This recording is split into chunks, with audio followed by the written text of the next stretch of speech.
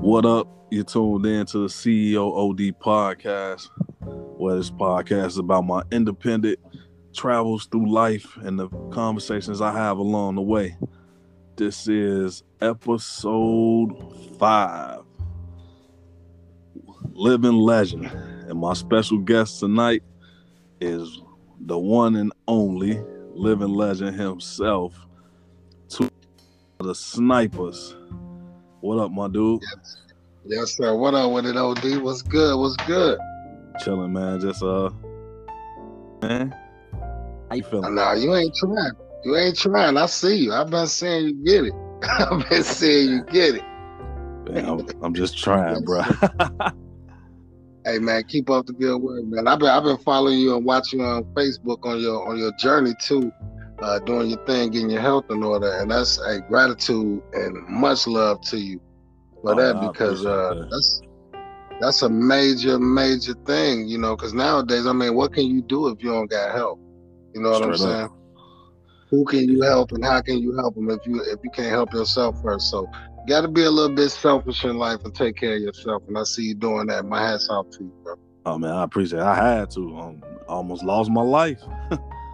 Went to the doctor. Yeah, what happened? I wasn't hip to that one. Yeah, I ain't posting on about it, but you know, one day I was in the crib and I cut my foot. And I was watching a movie. And I cut my foot, and my foot ain't stopped bleeding. The whole movie went through, and the credits rolled. And that joint was still bleeding. I had to run to the hospital, and they patched my leg up with sand. I ain't never seen nothing like that.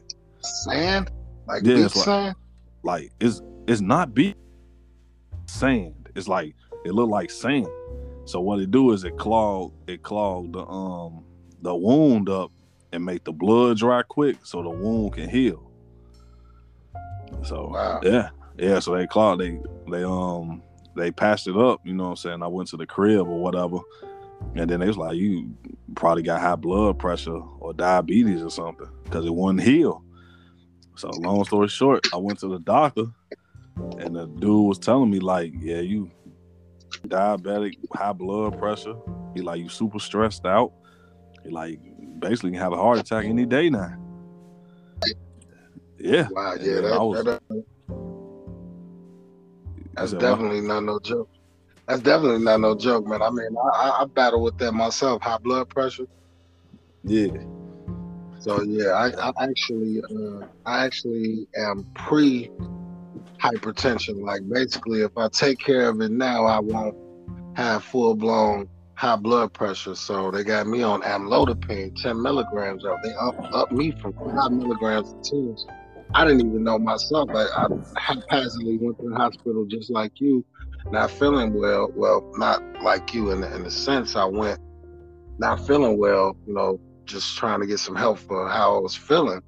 And I found out, but it's good you found out, and you know, you're taking care of it. You take the steps to take care of it.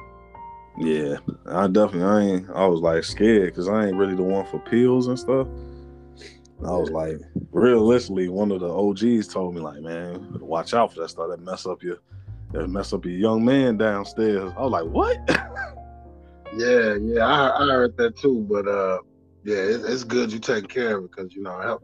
You don't have help, man. What do you have? That's more important than money and anything. Because you can have $1 billion, and if you're not healthy enough to spend it, what good is it? Yeah, I'm definitely, and I want to be around for my kids and enjoy my career and stuff. You know what I mean? No doubt. But yeah. And so, and then about that too, man. What's going on with that new project you dropping? I'm hearing a lot of things back and forth in Chicago about it. Got a chance to peep in some of it. I'm fucking with it hard, man. What's going on with that? The Freedom Project, you know, I dropped that right before quarantine, and I didn't know quarantine was gonna happen. So you know what I mean, I dropped that, and I just been pushing that out, because that's like that's my album. So I really put my foot in it, but it was hard to promote it during quarantine. So I'm just gonna re-push it out and do some more and probably do like a part 2. I'm working on the part 2 right now, but that's all we've been doing, just trying to do finding a way to get to the fans, because you can't do nothing like we used to. Yeah, it's rough out here, bro. It's What you rough. got? What you working on? Well, I'm actually I'm doing a little bit of CEO and I'm doing some CEO type behind the scenes move. I'm doing a lot of work with my son's project, Deuce Out Now. Everybody go check him out. Uh, Okay. I've been basically what I've been doing lately. Me and my guys, the Snypaz, we're talking about doing a reunion album, one last go around. Because a lot of people don't know, but this last album that I put out, Snipers for Life EP, and the forthcoming album that's coming from it, I am about to retire. I'm gonna go ahead and let my son take over and Okay. uh and bow out gracefully, man. It's been a long run. We've been in it 22 years, and it's 22 been years. it's been What you say? I'm listening. Hello? You still there? Let me see if he's still here.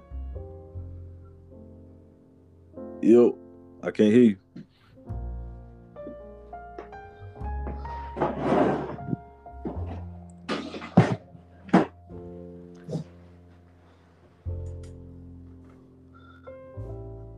Yo.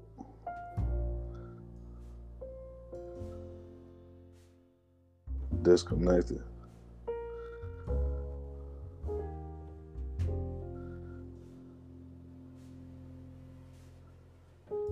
Hello?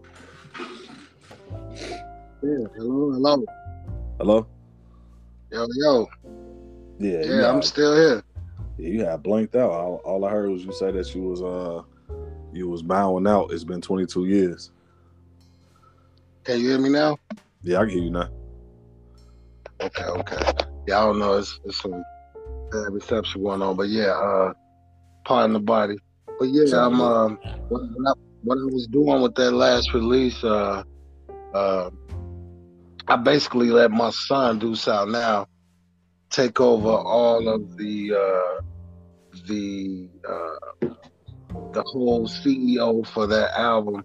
He's been releasing everything off of his label, MFR, Main Focal Records Entertainment, and I've been laying back, giving him the game and uh, just basically letting him take that album and that project and work it and run it. So all the releases that you guys been seeing, that's been coming from my son, from his label, Main Focal Records, and of course my label, Millionaire Music Entertainment, as well. Oh, that's dope. Main Focal Entertainment, should I say? And so yeah, I've been trying to pass the torch down to him and let that go. We got a new single that's out now. He and I we're actually working on the second one. The second one just got released probably about a week and a half ago. Mm-hmm. And so that's what I've been doing. I've been working behind the scenes, helping with his project, and also just getting that off the ground. Now we're in the talking stages now of releasing that last Snypaz album for the people. So we Okay. got a couple more things coming, and yeah, that's what we got right now. Well, that's And it's gonna be been a great. long ride. It's been fun. It's been great. I mean, I got way more good memories than any bad with the industry, and I mean, I'm still gonna be a part of the industry, of course, with the Chicago underground movement. It's like a baby to me. You know what I'm saying? So I'm Yeah. always gonna be a part of the underground movement. But yeah, that's where I'm at right now. Oh, okay. So, like, if we can, let's take me back. Like, what was the age when you got the deal? Well, I can take you back further than that even. You know what I'm saying? I started doing music at 12. I started writing and you know putting lyrics together, pen and pad at 12. I really didn't do any schoolwork because I used to always be writing in my notepads in school. I'm pretty sure most artists, they probably got that same story because, the music take over, man. It's like a bug. When it hits you, it just hits you and Straight just up. go all out. So It's I like used an to listen escape. to my yeah, no Yeah, doubt. I used to yeah. listen to my uncle's albums, and back then we had albums and Walkmans and tapes and stuff like that. So I used to listen to like Houdini, LL Cool J, artists like that of that era in the early '80s. And Okay. I was like, man, I wanted to do that. So around 15, I kept doing that, kept writing. I used to do open mics at KKC at Kennedy King College when Uh-huh. I was young, and doing that I ran into a lot of different artists. I ran into Twister back then. He called himself Tongue Twister. We used to do a lot of shows together, and Okay. I ran into my man, rest in peace, Lord Priest, Mhm. and he in fact put me in tune with Chilla from the Snypaz, and we just started doing music together. And at 15, we actually were signed. We got signed to a house label Uh-huh. in Chicago. It's called DJ International, and they had some stars that a lot of people still know. They had Sundance, and she's a radio personality now. They had uh, Cool Rock Steady, Fast Steady, Mike Dunn. K Alexi was our producer, and we also got albums with him still to this day that we did back then. That was like house, and we was on the verge of hip house then, and so we started doing that. And over the course of us doing house music and rapping so fast to the house beats over the years, as that slowed down, that's where that sniper style came from. We was just used to rapping fast. So I inked my first deal, to answer your question completely, at 15.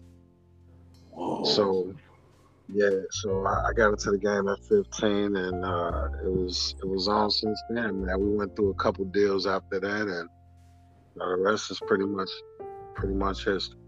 Whoa. That's dope. That's mad dope. It was something that you said, what you said, like, so the way that y'all created y'all style, y'all rap music, that's why it was so fast. Yeah, so what we did was, like I said, shout out to Mike Dunn, K Alexi, and all the guys that was down there at DJ International, and shout out to Rocky Jones, uh, Uh, who was the owner of DJ International at that time. It was right down the corner of Halsted, and right down the street from the old Oprah Winfrey studio. straight up. Yeah, I used to catch the bus down there. I used to go to CVS, and I used to catch the bus and go down there to the studio on weekends and go do music. So our producer, we had house tracks to do. They was doing house. House was what was popping in the '80s, the early to mid '80s. House was the thing, and so Mm. it was nothing to go in the studio and see Fast Steady, Sundance, Cool Rock Steady, Wow. Mr. Lee, all of those guys. The hip hop forefathers, the hip Mhm. house, should I say, or house forefathers in the studio. And these were the people who I was, collabing with and vibing with. And so they put on music, and it was house music. So the BPMs was fast, you know what I'm saying? So Right. we had to rap really fast to stay up with that beat. And so over the years, as the music slowed down, we just kept rapping fast, and we kind of like stumbled or accidentally made that style just by doing house music.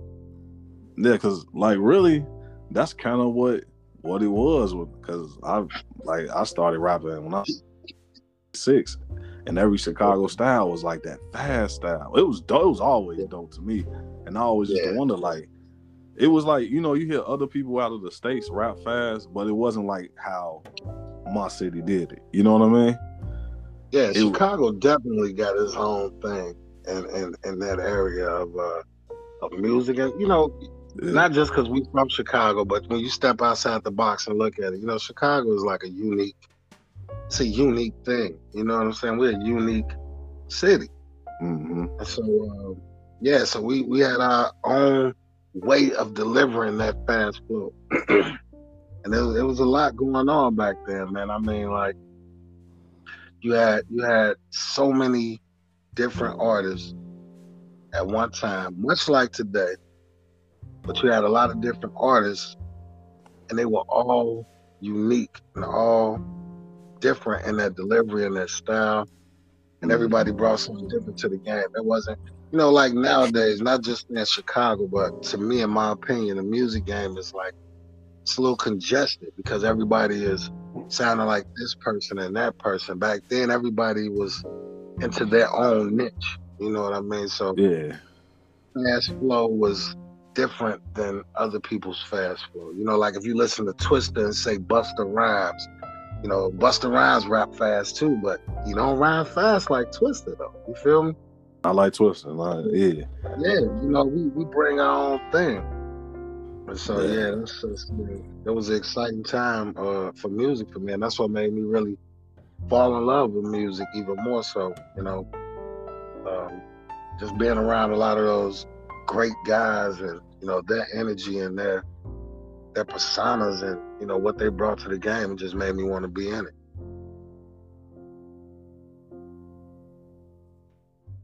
So now that you doing the label now with your son and you're growing, what is the things that you tell him to look out for really when it comes to this game? Because I know, like my son, he be into it. My son 10, not 11. He into and he want to rap. Like I got little nephews and stuff, and I mean I be preaching to him like, yo, paperwork and staying loyal to what you coming in for. So like, what is the things you tell your son? Well, the first and foremost thing, I mean, you hit it on the head. I mean, you got to dot those I's and cross those T's, because nowadays everything is paperwork. Because nowadays these guys now, these young cats now, this generation has access to things that we didn't have. Just think about it. We're in a little different age bracket, but let me just say it from my perspective. When I was young, when I wanted to look up something or find something, I had to go to the library. I had to learn about microfiche. I had to, get an encyclopedia. Nowadays, we walk around. Yeah, exactly.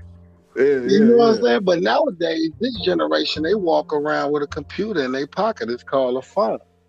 So you can record on your phone, you can email, you can fill out your paperwork on your phone. It's a walking everything. So I tell my son, first and foremost, paperwork. Exactly what you said. That's spot on. That's the first thing I tell him about, because I mean, I bump my head a lot of times in the industry by, not having knowledge of the game. So I got a lot. That's deep. When you like speaking of that, like so when looking back on like your career, I'm like, so when y'all was doing business, did anybody like think of paperwork, or was it like paperwork always came up at like the end or something?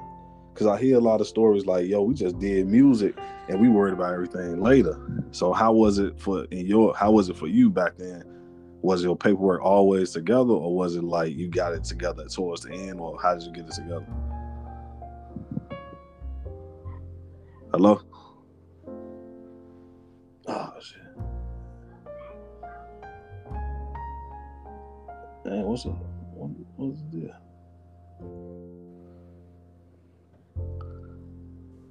Hello? Oh man, you got disconnected again. Can you hear me?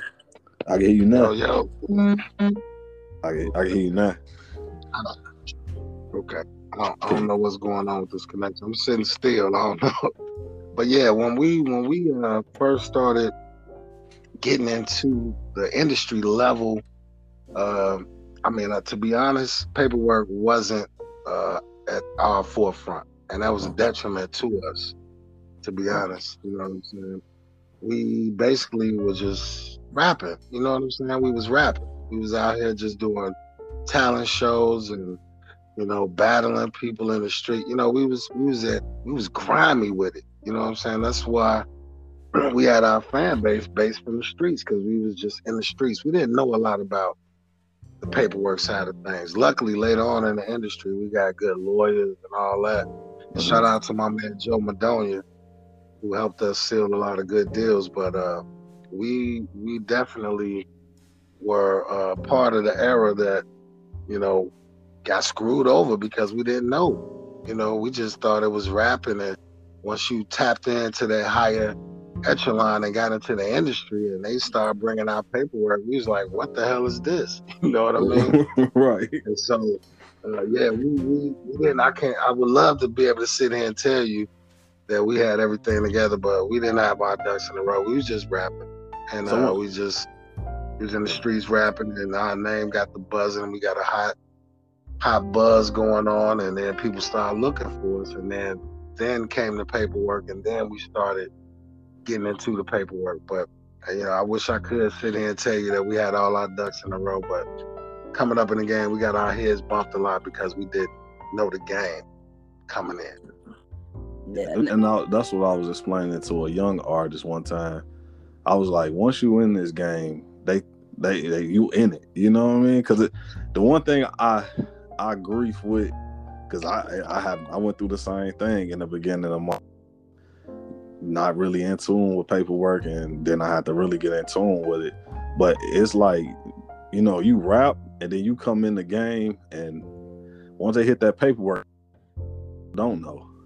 They're like, you should know.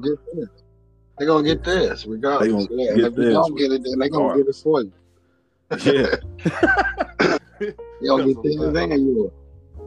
That is a fact, man. But see, nowadays it's like there's no excuse for these cats not to do it or not to know about it because they walk around with these computers in their pocket. You can Google a hip hop industry book or a music book, or facts. You know, you can get lawyers, or I mean, it's too much information out here. Instead of just Facebooking and tweeting, you know, if you're really serious about your craft, bone up on it. You know what I'm saying? Because the information is out here, and if you get got nowadays, it's not like back then, like, you know, in the early 80s and late 90s, all that, like, oh, we didn't know. It's like no excuse now. Like, you got access to all the information. So if I can give anybody that's up and coming artist, or somebody who's trying to think about, you know, getting into the industry, the first thing is, hey, go get you a book. You know, download a book. You don't even got to read it nowadays. You download your audio book about music 101. You know what I'm saying? And bone up for yourself. Don't let somebody else tell you about it. Know what you're doing before you get into it, because if this is something you're serious about, you should be serious about it. That's what I'm saying. Yeah, you should definitely find out, because most people don't even know about points and ASCAP or BMI and royalties and mechanical royalties, and, you know, man, there's so many ways you can get paid off of your music, and if you don't trap down all those ways, you're gonna be messing up. And what's crazy about that is, I didn't know. I know now, but when I first got dove into the paperwork, I didn't know you can just call ASCAP and they'll walk you through it. They'll literally. I didn't know. You know, I thought of ASCAP, BMI, and all these things like you can't really ask them nothing. They just people who work a job like anybody else. Learn about how to successfully copyright my records, and I called ASCAP, and the lady just walked me right through it. I was like, whoa, you know, I'm like, whoa.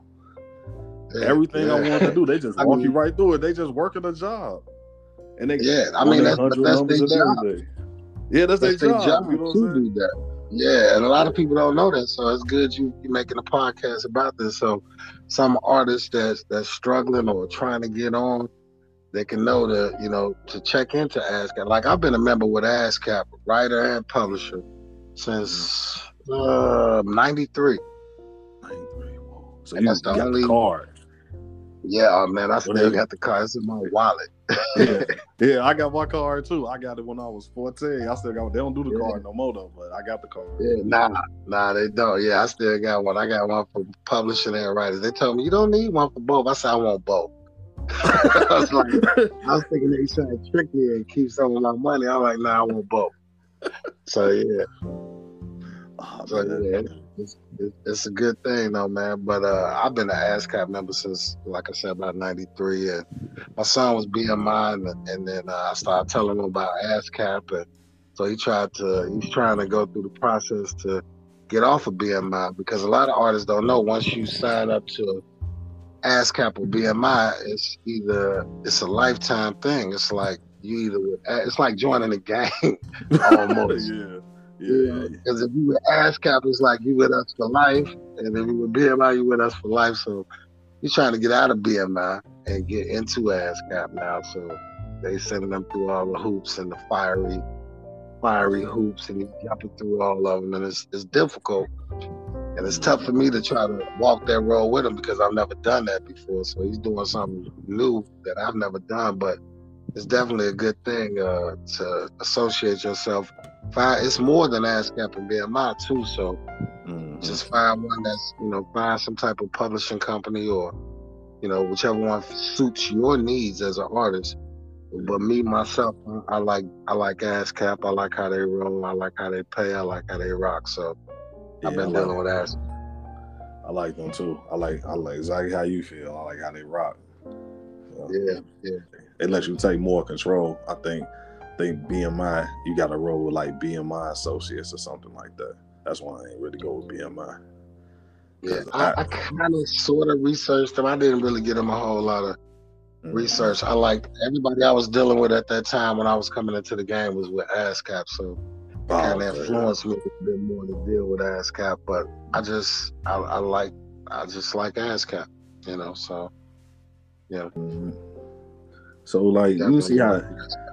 Do you think like, because I be seeing in this game, like, it's not a lot of elders that was in the game linking up with the youth today. Is it a disconnect, or is it, you know what I'm saying? Because sooner or later we all gonna have to pass the torch, and I be thinking like, do you ever think that there'll be a time where each generation will link to actually take it over? Because when I look at music, like, the reason I think music all sound the same because we don't own it, we our culture.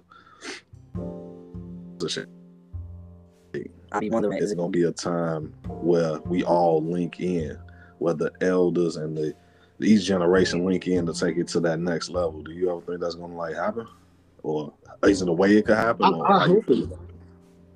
I hope it does, but I mean, to be totally honest, I think that we just coming from two different places, because even when we speak about, like, for example, me going to the library and having to look up microfiche and use encyclopedias. If I talk that to a young cat, they're like, what is that? And the attention span for the young cats nowadays is a little bit shorter than, and no disrespect to the new move and the new wave, but the attention span to that is a little bit shorter because they got everything with instant gratification. You pick up your phone, click this, like that, boom, it's there. We used to have to take our time and sit down, and it kind of sounds like the old tales from your parents. Like, we used to have to walk 6 miles in the snow with no shoes. Right. But we had to do all these things to get one thing done. Well, now it's so instant. It's like you click a button and everything's there. They're like, nah, B, I ain't doing that. I just go here and I click that. And so I think that we're on the same page as far as what the end game is for my generation and the new generation. We all wanted to be able to take care of our families and to live out our dreams. And people do these music things. A big portion of that is because they want to be able to take care of their families. And first and foremost, I think it's because they love the music. So I think we connect on that. However, it's just a different generation. I've stressed and tried to find a connector to latch both the generations together. And it's kind of hard because we're coming from two different places. I do have faith in that. I do think that there is a way. Unfortunately, I don't really know the way. If I did, I would do it. You know what I'm saying? Because we're coming from so different of a place that it's kind of hard for some of the old school cats to relate to the new cats, and it's kind of hard for some of the new cats to relate to the old cats. They give us props, and we give them props because we understand what they're doing, and they understand what we did, and they give. Oh man, you blinked out again. Every time you say something deep, you blink out. Oh man, this is crazy. I don't even know what's the deal. Am I back now? Can you hear me now? Yeah, Am you I back now. Yeah, every time you say Okay. something deep, you blink out. Okay, so it's like our generation, the spatial, the time spatial gap is there, is definitely a real thing, because they're just coming from a different place. They have different issues and different things that's important to them than what we had, but it's still in the same level. But I do think that it is a way that we can connect with them and vibe with them, and but it's just so different. The things that they face now, as as a young artist coming up versus me as a young artist when I come up, it's so different, so different. So when you say different, like different than how? Like, can you give an example? Because of the situations and scenarios that we went through. Some of my hardest things was, I had to get on the bus and ride here, and people gotta dodge shots. Like, you can't even send your kids outside now. Like, back when we was growing up, we had respect and honor, and you couldn't really go do anything you wanted. You had to get an okay. And nowadays, it's like everybody is so many chiefs and not enough Indians type situation. So it's like Violence. they don't operate off the same rules and guidelines we do. You know what I'm saying? Yeah. I definitely, yeah. I definitely understand. So it's different. It's different, but I have hope for it. I wish I knew, and I wish I could tell you, like, oh yeah, I know this is what we can do. I really don't know, brother. I've racked my brain many a night trying to figure out a way to truly connect and get in tune with this younger generation, and I just do the best I can to reach them and give them the knowledge I got, try to understand where they coming from. But a lot of it is out of my reach. Like, just for example, like even our fashion, like we wore baggy jeans and they wear tight jeans and show their asses and shit like that. Yeah. Like, I can't get with that. I don't understand where that's coming from. You know what I'm saying? It's like, I know why that fashion came about. That shit came from like some jail shit. Like, you show your ass, that means you was gay, and they took it and flipped it into something else. I don't think that they use it as showing they gay, but it's kind of, they lost a little bit to me, in my opinion, in certain aspects of the game. But however, the flip side of that coin is they do something special that we didn't even do in my era. They take all those negative things and they turn it into a positive.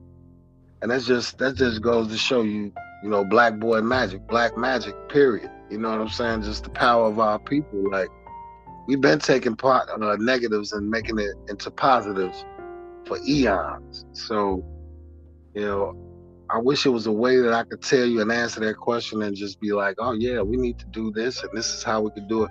I really don't have that answer. I wish I did. I feel that's why I don't got the answer either. I'll be wrecking my brain about it too.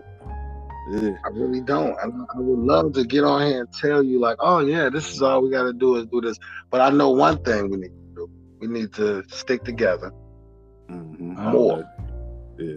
And we gotta stop the violence, man. I mean, there's too many of us getting killed. We got too many of our soldiers and future leaders getting killed for nonsense. I know one thing for certain. We need to stop the black on black violence. If we kill each other off, we're doing the enemy a favor. We don't even gotta let them step in and try to kill us off. We're doing it ourselves, and we fighting over nonsense, man. So I think for sure, get money. Do your thing, get money, but the violence got to stop. I mean, where does it end, man? I don't know how to come to these brothers and really make that crystal clear to them, like you're killing your army. You know, Right. you're killing your Right. army. You die for nonsense. Man. So I would definitely say that they need to do that and stop. But I wish I could answer that more for you, OD. I really don't know, bro. Do you think like, cause I be feeling the same way, like straight up. But then I be hearing people be like, "Well, it's the music you put out." And the thing I be saying is, why is it that I can't tell my story, my life, or even tell a story, but you can go to the movie theater and you can watch the most gruesomest movie, and the actor can go home about his day. You can listen to these rock people get up there and devil worship, sacrifice themselves, bite heads off of bats, but I can't tell where I come from. I be so confused, and I be trying to tell people like, yo, like let us tell our story. This is where I came from. Normally, you know what I'm saying, artists, when you start, like you just telling your story from where you at right then and there. You ain't get to the dancing and the whatever you feel, because you will write about what you see. Most artists, that's how I do.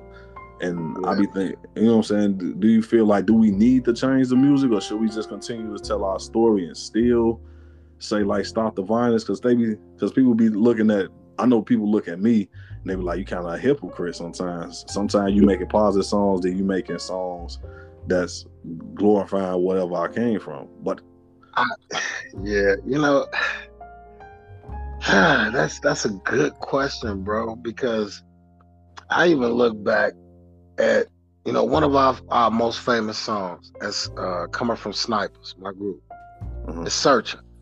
And that whole song came about, it's about basically it's about kicking in the door, robbing. And like you said, it came from our experience. I mean, we was in the streets, we was young, stupid, a lot of things that I did and said.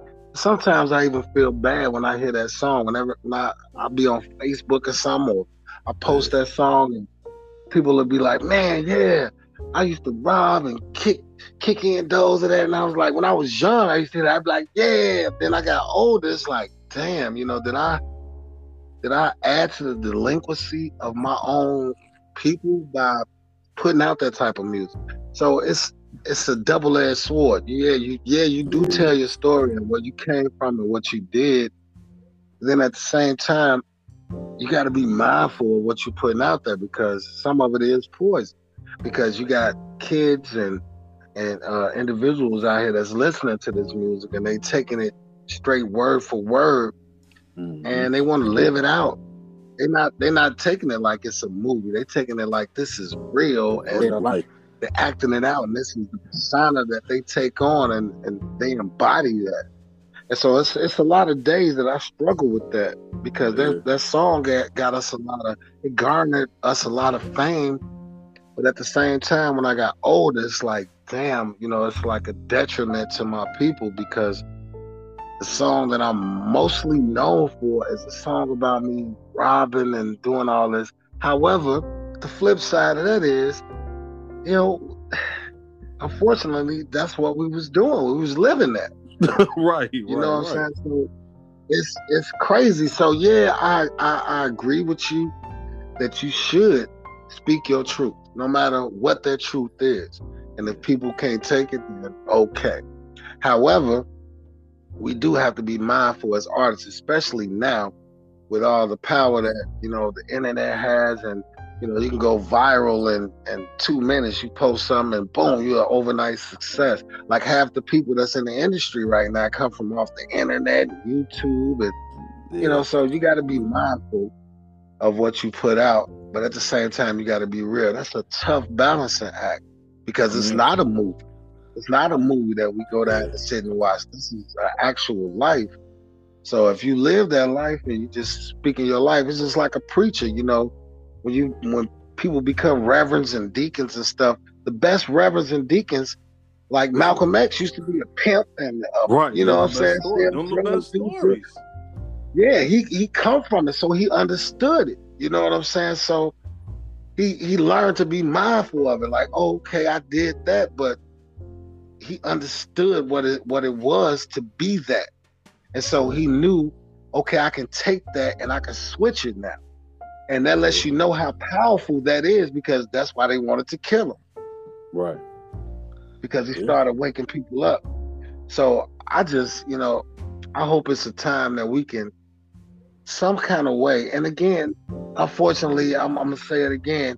I don't have the answer to creatively tell people how to do that, but it's got to be a way. Somebody has to have a way. Somebody out here has to have a way to take both of those things and blend them together and not make it poisonous. Just like you have blowfish. That's a poisonous fish, but you can cut it in a certain way and still eat it. You feel me? Mm-hmm. We got to find a way to cut out a blowfish so it can be palpable, to not kill you and still let people know it's dangerous. So it's a type. Yeah, I tell you. It's a type.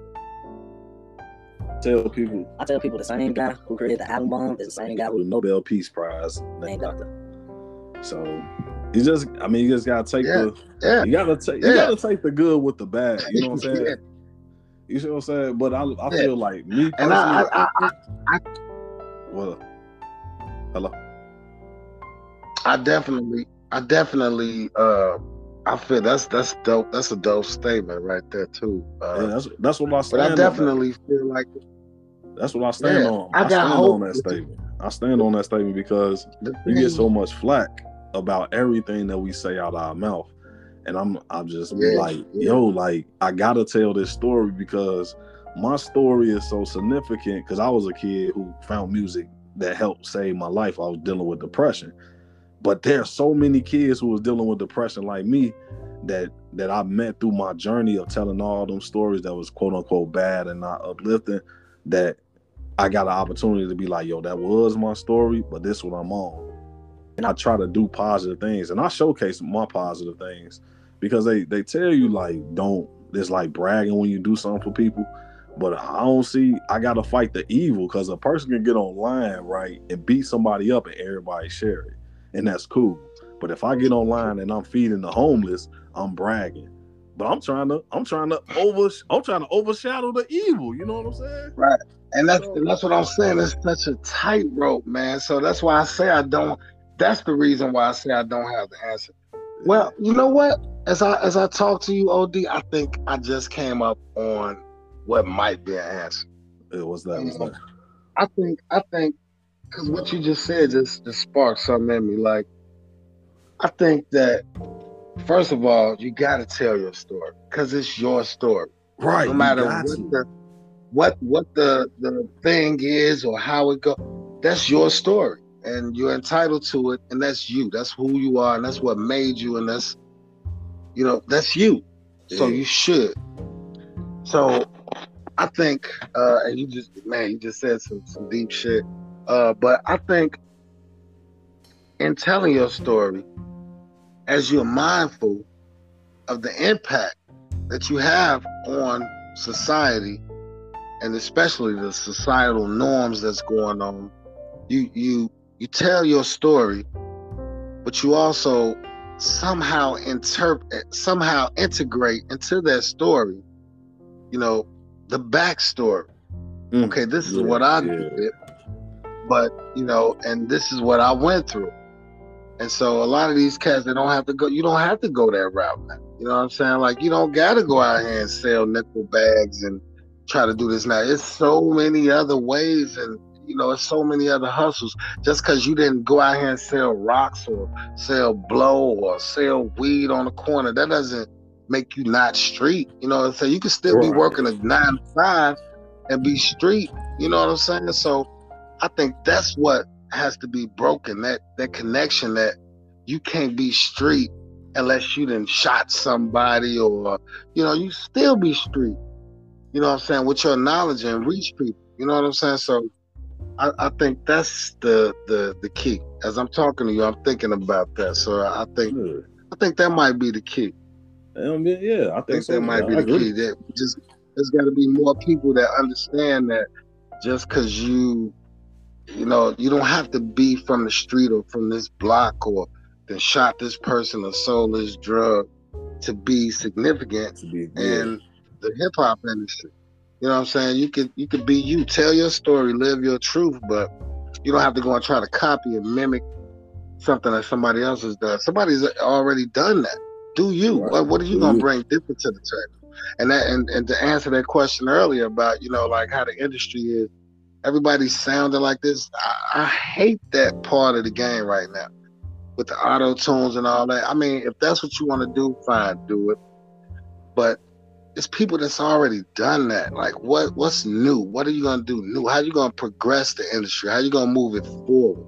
But How you gonna push the envelope and take it to a new level? Do you We've think they heard really all these concerned with that though? Do you think they really It doesn't concerned with seem pushing like the it to culture me. forward?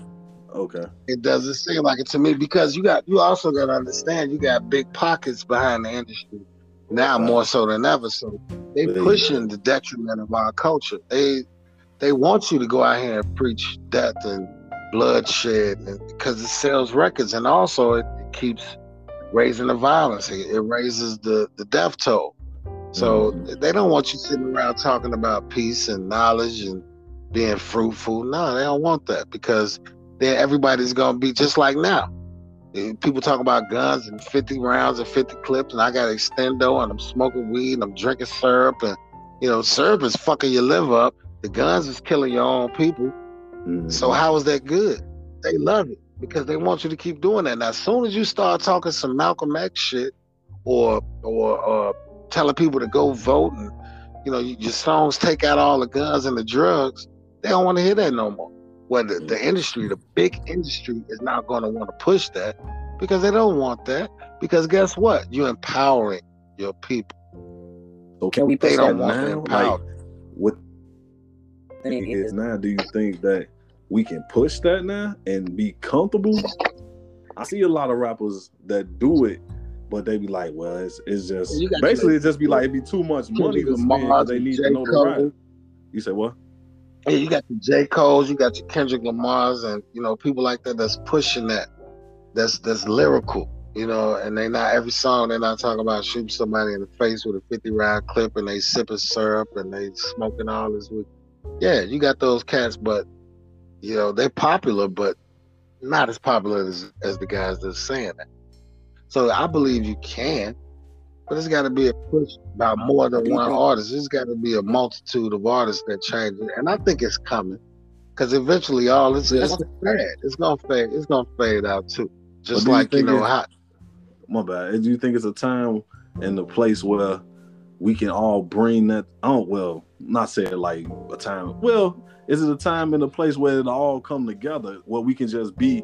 Because I feel like, okay, so for me, when I first started to sing, like I had to be, I came from the era where you have to be original. That's why when I was doing shows, I was backbending, yelling, doing whatever it took to get the crowd in. I was making sure my song didn't sound like the next man.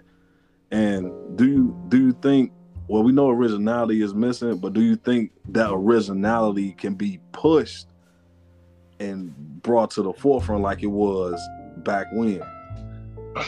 I think so. You still got a lot of artists that's pushing the envelope. That sounds, you know, they sound like themselves. They're not, you know, sounding like anybody else that a lot of artists copy off of and try to imitate. I think it is hope for that. I think so. Okay. I think it's possible. You know, it's going to take a movement though. It's like anything. You know, it's going to take a bunch of artists to be on the same page. Yeah, and it's going to take artists that people are listening to and in tune to without name dropping anybody. It's going to take artists that's in the mainstream. It's going to take artists that's in the underground to all jump on the same level and be like, okay, enough. You know, but when is that point? Because everybody getting paid off of this torture and this death and this drug music. Because back in our days coming up, you know, we used to sell the drugs. Now they using the drugs. So it's a different thing. Wow. So it's going to take all of them to come together and be on. I guess it's going to be done on that time because this is their ball game right now, you know. But it is going to take somebody that's in the industry, in the underground, that got a voice. It's going to take voices to stick together to do it. I agree. Yeah, I agree. I totally agree. I totally agree. I ain't gonna need to lie with you on that. But I never thought of it, and we're gonna need somebody every basic rap that's some stick together so that we can make the change and say enough is enough. Yeah, it's got to be unity. It's got to be unity, and just like on the streets, and for anything to come together, it's got to be unity. Everybody's got to come together under one accord. Everybody's going to have to get sick and tired of being sick and tired, and then that's when change is going to occur.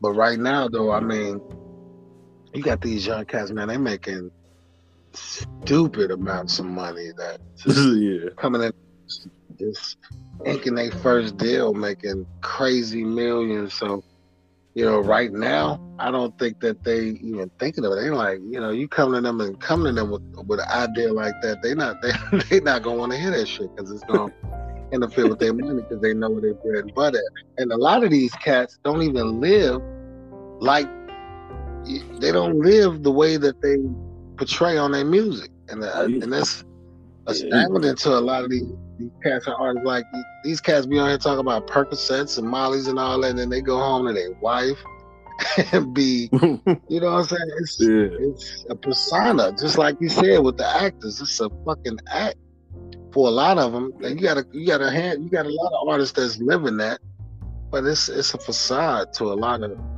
entertainers now, because people come in and they think that's what they got to do to get on. So that's what they do to get on. Yeah. It's mindful that there's a lot of people who just don't live like that. And I'm like, why y'all continuously pushing it? But you said like butter. Man. But that's it.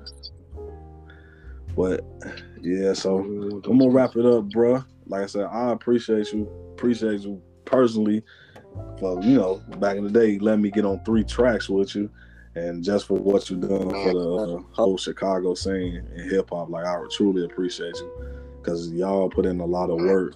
And man, like I said, like I swear, I appreciate y'all. Like all y'all, Psychodrama, Twister, all y'all, man. Like every time I see any of y'all, like, it be love. Whether they remember me from one thing or another, it always be love, and it always be dropping jewels. That's why I'm doing this podcast, so people can see a different light and different shine on the music scene and us as a city. Because just don't know, it just take a simple conversation to get something done. You know what I mean? Yeah, there's no doubt. And I did, man. And over the years, I mean, I had nothing but, man, so many great memories and great times providing that music for you guys. You know, some of it came from, you know, a street place, a troubled place. It came from all different places. What was your writing sessions like? I know we're supposed to get off, but what's like your go-to writing session? I seen you work before, but like when you was in that time being in the Snypaz and y'all putting out records, y'all doing y'all thing, what was the studio sessions like? Hello? Phone blinked out. Hello? Yeah. Am I back? Yeah, you back now.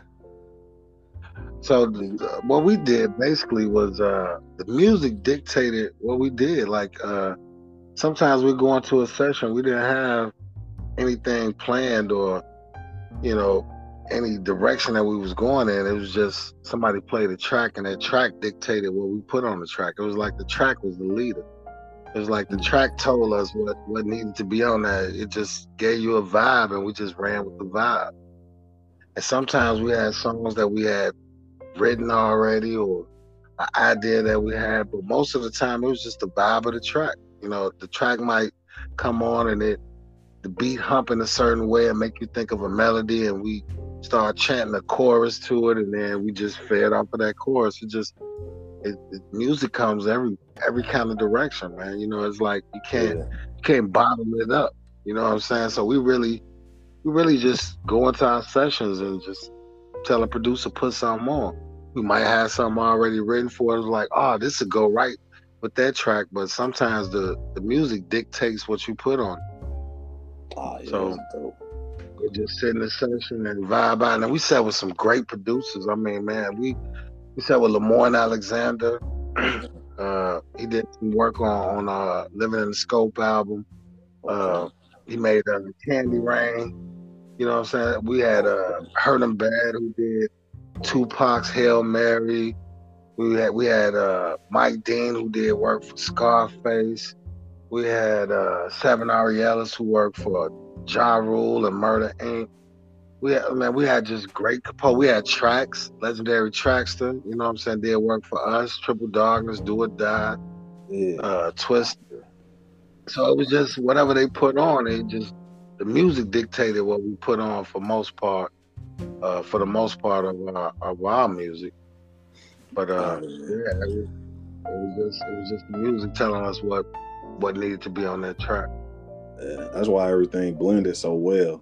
Not when you say that, that makes sense. Everything just blends so well. It was just a vibe, man. It was just a vibe. We didn't force it, and a lot of the stuff that was forced, it never made it to the album until we, fucked around and signed with Rap a Lot after that deal with the Sour. They just started putting shit out that we didn't even okay, and that songs that were never supposed to see the light of day, they started putting that shit out. So other than that, we just went with our vibe, The music told us what to do, and we just did it.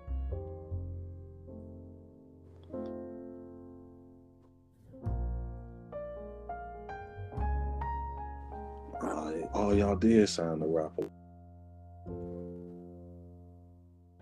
Yeah.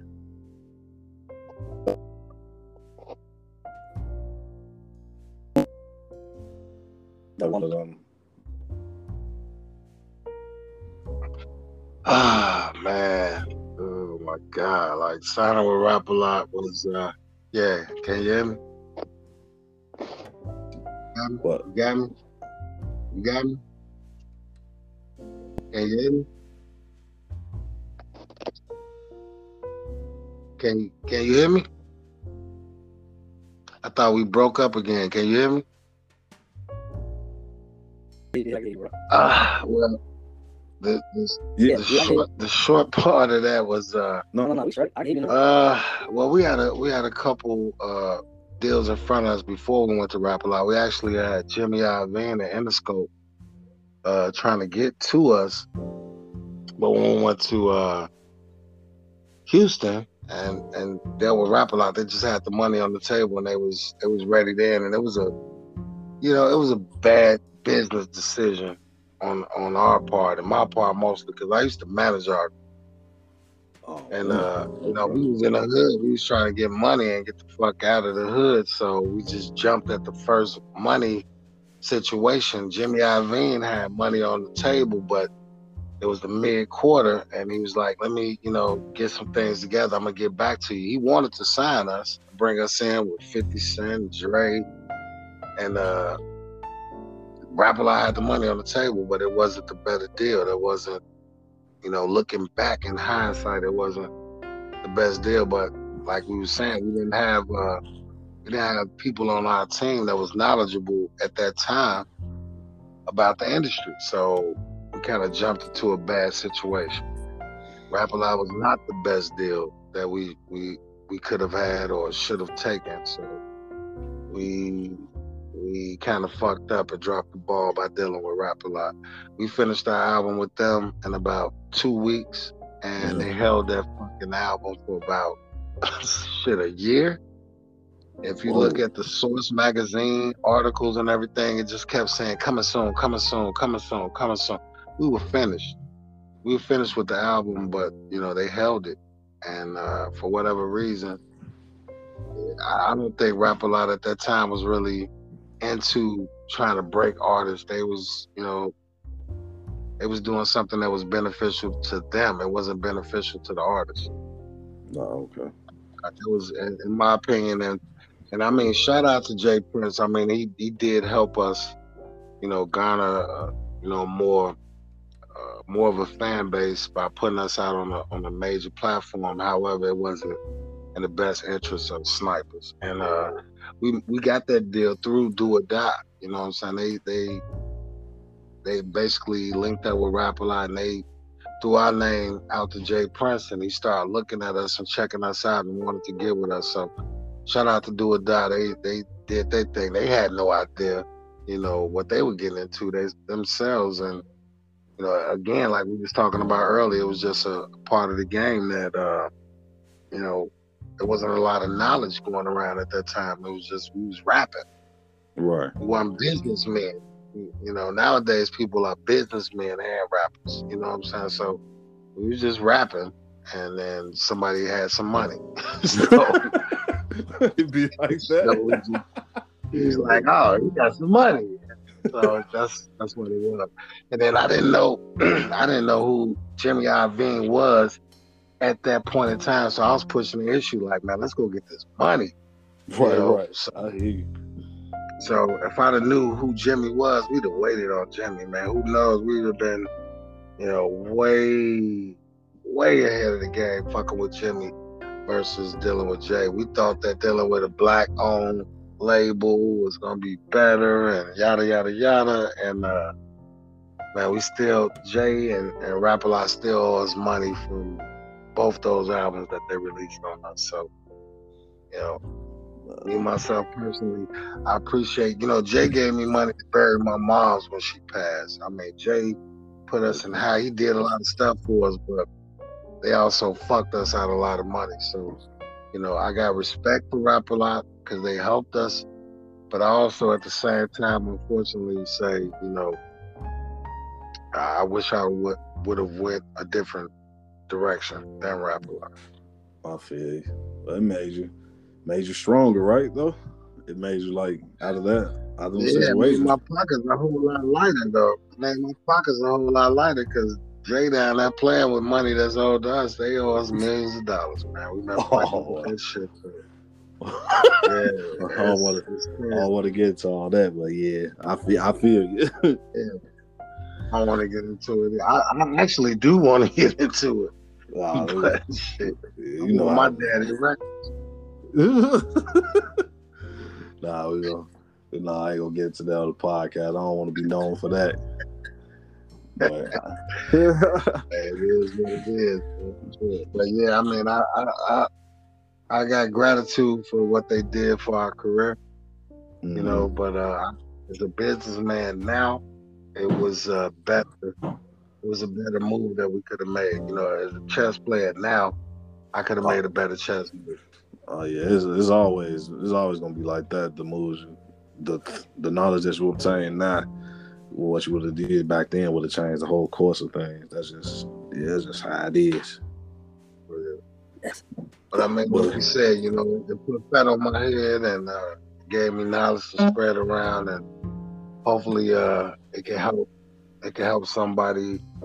You know, things that we went through can help somebody not go through and be a smarter businessman for it. You know, we took a lot of lumps, but you know, we still here. So that's dope. Well, like I said before, I appreciate you, brother, for what you did for the culture of Chicago hip hop and just being a good brother to me, man. Huh?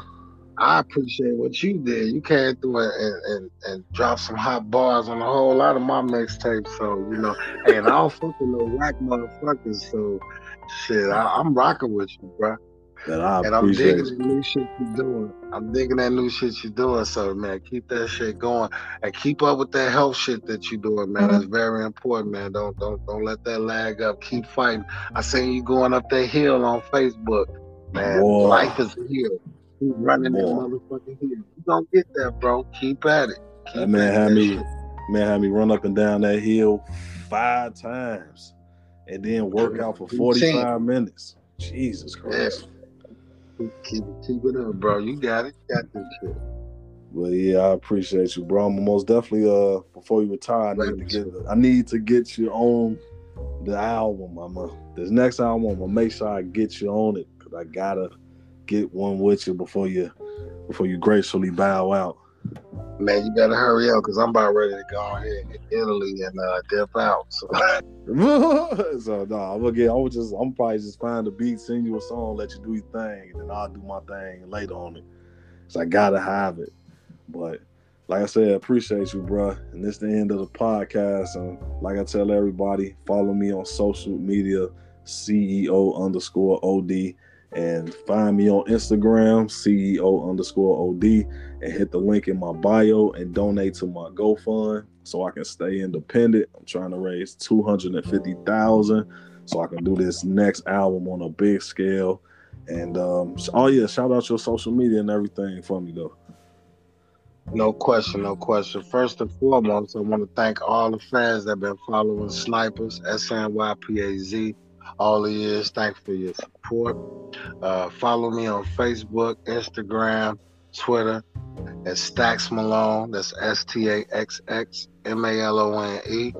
Go check out that new release, Life is a Sniper. And you can find that on all digital platforms. Matter of fact, when you get on your phone, just Google Stacks Malone. You'll see everything.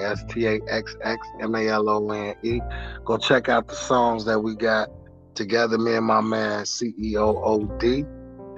Check that out. You can find that on thatpiff.com. And it's called Money Oriented. And also go look out for my son's new joints. Google him. His name is Deuce Out Now. You can find him on all media platforms under Deuce Out Now, DUECEOUTNOW. And if you need to get at me, hit me up on stacksmalone@gmail.com. And that's what it is. Sniper for life. All right, man. And like always, like I tell my fans, we the squad, so we move like a squad. So appreciate you, brother. And squad. Yeah, ain't nothing but love. Anytime, bro. You know I got you. Yeah, squad. Squad.